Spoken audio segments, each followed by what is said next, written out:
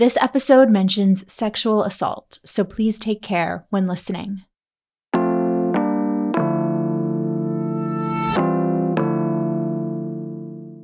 Today on CityCast Pittsburgh, a couple of years ago, people with tattoos started speaking out about the abuse they face from tattoo artists, including sexual assault. The movement's called Tattoo Me Too, and it's mostly led by women and queer folks.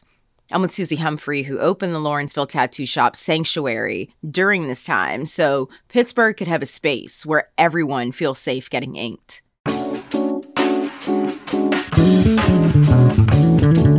It's Monday, November 28th. I'm Morgan Moody, and this is CityCast Pittsburgh.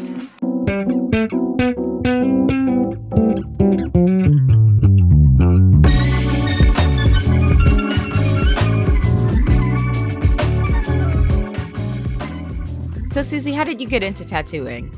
Well, kind of a long story. I actually grew up Mormon, so tattoos were very taboo for me in the culture that I grew up in. But my dad did have a friend who was elderly who we kind of looked up to as a grandfather since all of our grandfathers had already passed. And he had a tattoo on his forearm, which was very taboo. It was like really the first tattoo I'd ever seen. And it said like Hawaii, 1943 with some cross palm trees. And it had really stood out to me that it kind of put a place and a time of where he was in his life when he got that. Obviously, he got that when he was in Hawaii and during World War II in the height of that. And so it really stood out to me as like a memory and of a place and a time of like a postcard of his life on his forearm.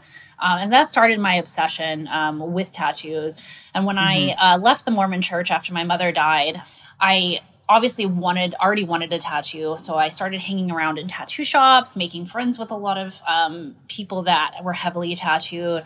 I started kind of hanging out in kind of an art community in Tucson and in Phoenix. And you eventually moved to Pittsburgh and opened your own studio here. I know you opened it with the goal of providing a space for women and queer people, you know, because that's important to you. And there are a lot of spaces that aren't safe for women and queer people. And tattoo shops, they can fall under that category. For sure. I think, you know, if you really think about the roots of tattooing, I mean, it kind of started in the 19th century, right in the like Victorian era where people started traveling. There was a lot of more culture of moving, especially to like Asian countries where really tattooing is prevalent. I would say like, especially in Japanese culture, they've been, you know, the underground Yakuza has been doing tattoos for a very long time. And then with sailors going to that area, they started bringing it back to, you know, the United Kingdom, United States. But it was basically military, sailors, kind of a rough underground, you know, mentioning back the Yakuza, it was definitely had an idea that it was crime based. If you were, you know, you weren't on the society's main course if you were of a heavily tattooed person. Not saying that people didn't get tattooed, but those were the people that were doing most of the tattooing were, you know, working in sailor and, you know, biker shops. And that kind of led basically into the 80s and 90s. Right. I was going to say it still had those connotations. Right. Even up until like the aughts, the early Honestly, 2000s. And, yeah. You know, I think about myself. I've been basically getting heavily tattooed, I would say, since 2009 is when I really went into, you know, wanting more than just a few tattoos. And I remember, you know, even in, you know, 2011, I lived in a gated community and people would shut the door on me. They wouldn't let me in because they felt like I didn't deserve to live there. Or if I went to the mall, I got followed around because I was heavily tattooed and they thought I was going to steal something. I mean, that's still prevalent here. I still get that reaction sometimes when I go up to like Ross Park Mall or something like that, where people are following me around. I'm not a criminal. And I think that even today, that perception's still there. There have been, you know, the reckonings against sexual assault in the tattoo industry before the whole Me Too tattoo movement in 2020. What do you think it is about tattooing as an industry that kind of can allow this sort of thing to happen? Well, I think ultimately it's a male-dominated industry. And I think when you have a male-dominated industry, those minorities and women don't feel safe a lot of times in those spaces because of not being understanding of what people's clients are in need of. I feel, coming back to feeling vulnerable in those spaces, I think a lot of what that is the power that a tattoo artist has over a client of not being able to say no, or feeling like kind of a rock star mentality with a tattooer, being like, I can't say no because I don't like this drawing. I don't like the way this person's touching me. I feel like I can't say no. There's also no accountability in tattooing. There's no, OSHA regulations in the, in the state of Pennsylvania. There's no kind of regulations on that. So that also perceives where anybody can kind of step into that. Are there anywhere else? There are. New York is actually one of the most regulated states for tattooing. I think about how much regulation is on that state versus there's no regulations in the state of Pennsylvania, really. What does that mean? Like if I had like an issue with my tattoo or the artist? All you can basically do is, leave a Yelp review. But if you've been, assaulted by an artist, you're not going to want to put your name out for the world to see. And also, we already know the statistics of people actually getting prosecuted for assault. So I feel like women in general aren't going to step forward, especially when you have this person who is basically famous in a community. They're not going to want to step forward unless there's multiple people. Do you like to dance? Look at beautiful art, eat gourmet snacks, people watch? Well, mark your calendars for Friday, June 7th for one of my favorite parties in Pittsburgh. It's Mattress Factory's 25th garden party. The theme this year is Make Believe, and it's all to celebrate and support the creatives in our community. There's going to be live music, an open bar, an art auction, and probably my favorite, the costume contest. Trust me, I will be judging yins, and so will everyone else there. Be playful, be imaginative, explore your magical realm, because this is a theme party. You want to come dressed to impress. You must be 21 and up to attend, and rest assured, every dollar raised goes directly towards supporting the museum, its art, its education, and all of its community outreach initiatives. Get your tickets now to the 25th Mattress Factory Garden Party. They are in our show notes and online at mattress.org.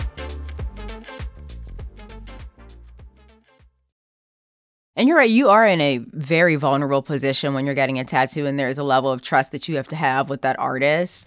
Have you heard from people who have gotten a tattoo, I don't know, from an artist that maybe later on they found out was kind of part in perpetuating this toxic culture? Oh, for sure. I definitely have a lot of clients telling me situations that they've been in. And I particularly myself have been in this situation before tattooing and after. I've had instances where I didn't feel comfortable leaving, or I should say I felt like I should have walked out in that middle of that tattoo, but I didn't because I didn't either way know how to say no, or I, felt like the artist knew better than I did, or when it came to, more of an assault, who I felt like no one would believe me if I came forward, which I feel like is what a lot of women or, trans people feel when they're in a situation and they just can't say out loud what happened to them.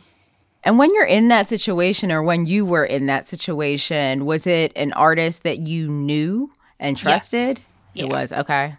Yeah. Because I was thinking sometimes I guess if you didn't know, if you just kind of pop into a shop, that's how I've gotten, a couple of my tattoos, just kind of like popping in on a whim and maybe not knowing that person, but having that level of trust and then it being broken. Yeah. And I think it can happen in multiple occasions too. Like there's different ways of feeling uncomfortable with an artist. There's obviously like a sexual assault side of that. But there's also, not being able to say no on a drawing or the placement, or, you asking your tattooer to move the stencil and they're hesitant or give you attitude or things like that. That's also, not great for people if you're not able to voice your opinion or know when to step away. What did you do about, the tattoos that you maybe got from people that now you kind of know. The veil is off, and now you kind of know, at least what type of people that they are. Do you cover them? How do you feel about it? Yeah, I've definitely covered a couple of them. Especially, I do have a sexual assault relating to a tattoo, and I definitely have covered that. Mm-hmm. Now, there is another tattoo that I have that I got from an artist that I did know. I had been following him on Instagram for a few years. He would frequently guest spot a shop that I worked at, and I ended up getting a pretty good tattoo on my leg. It's an amazing tattoo. It's well done. And he was totally fine through our conversation. In person, he was fine. I ended up adding him on Facebook. And that's when it went downhill. He was incredibly racist. He was posting all sorts of very far right kind of ideals. And this was about 10 years ago. So it was very towards like the Middle East and towards anybody of color. He was transphobic. And honestly, I wanted to just like scrape the tattoo off my leg. Yeah. And I haven't covered it. Unfortunately, it's still there. And every single time I look down at my leg, I see that tattoo and I know the person that did it. Regardless that it is an amazing, beautiful tattoo that I probably could have won awards with. But the fact that it's the person that did that tattoo is what really, you'll remember that forever. Do you plan on covering it up? Yes. Eventually, yeah. So on the opposite side of that, what do you and other artists do at Sanctuary, which is your shop, to make people who might be wary of tattoo shops for those exact reasons, those stories that you're telling, feel more comfortable? One thing that I'm really trying to do that I haven't always done in the past is having a consultation with someone. I prefer that in person versus, doing like a FaceTime consultation, but I'll do that as well. I think one that allows you and myself and my client to have a better relationship. If they come into the space and feel the space and, we have, pride and trans flags in our shop right in the front when you walk in. And I feel like once you come into the space, you realize that it's a warm, safe, inviting environment, which I think brings down a little bit of that stress. And then having a conversation and kind of having an idea of what the process will be when it comes to getting tattooed. And then when at the actual appointment, even before we, print anything out, I show drawing. We make sure that the client likes the drawing. I always offer, for them to take a picture and send to a partner, or if they want to bring a partner. And then during the process, I constantly try to ask if this person's okay. How are they feeling? Are they comfortable? Are they okay?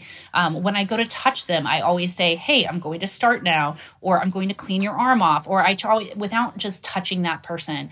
So a lot of consent. Yes, definitely lots of consent. Another thing that I do that I feel like tends to feel more like a medical procedure is never touching their skin with my bare hands, always having gloves on, always trying to be very, very professional. I do have a background of hospitality. I worked in hotels for quite a few years, so I do feel like some of that comes from the hospitality side of myself. And I've kind of relayed that on to the other artists that I have here at the studio. So Ashley is my apprentice who has graduated. So she has basically learned from me. So all of her behavior is mirrored behavior of my own. And I also have a current apprentice as well. He's the same way. Like I am teaching him the way that I treat my clients and how I react to certain situations. Yeah. What would you say to, a queer person or a woman, a person of color who might be a little hesitant in getting a tattoo for the first time, again, because of their experience with the tattoo industry? For sure. Ask for a consultation. I think that's huge. And if an artist is not willing to give a consultation, it's probably not the artist for you. If they complain about the quality of your skin or say that this is not going to be able to be done on, especially for someone who is of color. I think, there's a lot of racism in the tattoo industry, even from artists of color.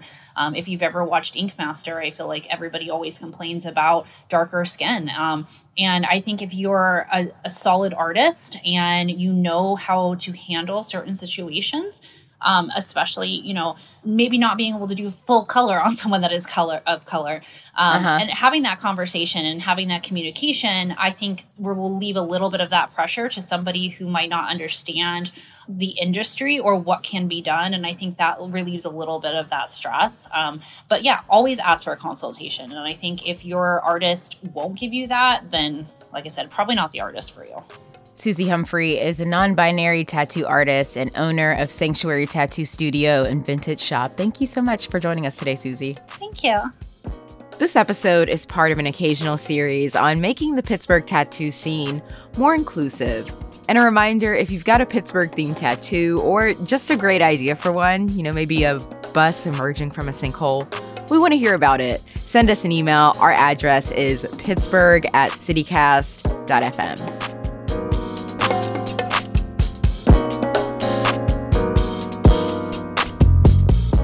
A little more news before you go. The Fern Hollow Bridge is on track to open before the end of the year. I can't believe that is so soon. PennDOT officials say they've completed about 90% of the work to repair the bridge, which collapsed into Frick Park back in January. I am sure you remember that. The bridge will still need some work in the new year, so for now, only 2 lanes will be open instead of 4. And a new year-round homeless shelter finally opened downtown after several delays. 2nd Avenue Commons has 95 beds, plus an overflow shelter for the winter, along with dozens of dorm-style rooms where people can stay longer term. Unlike at some of the other shelters, couples can stay together here, and people can bring their pets. UPMC is also launching a medical clinic at the site.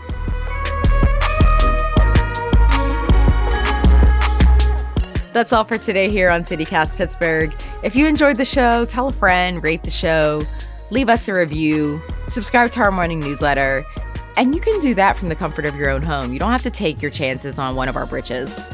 We'll be back tomorrow morning with more news from around the city, so we'll see you then.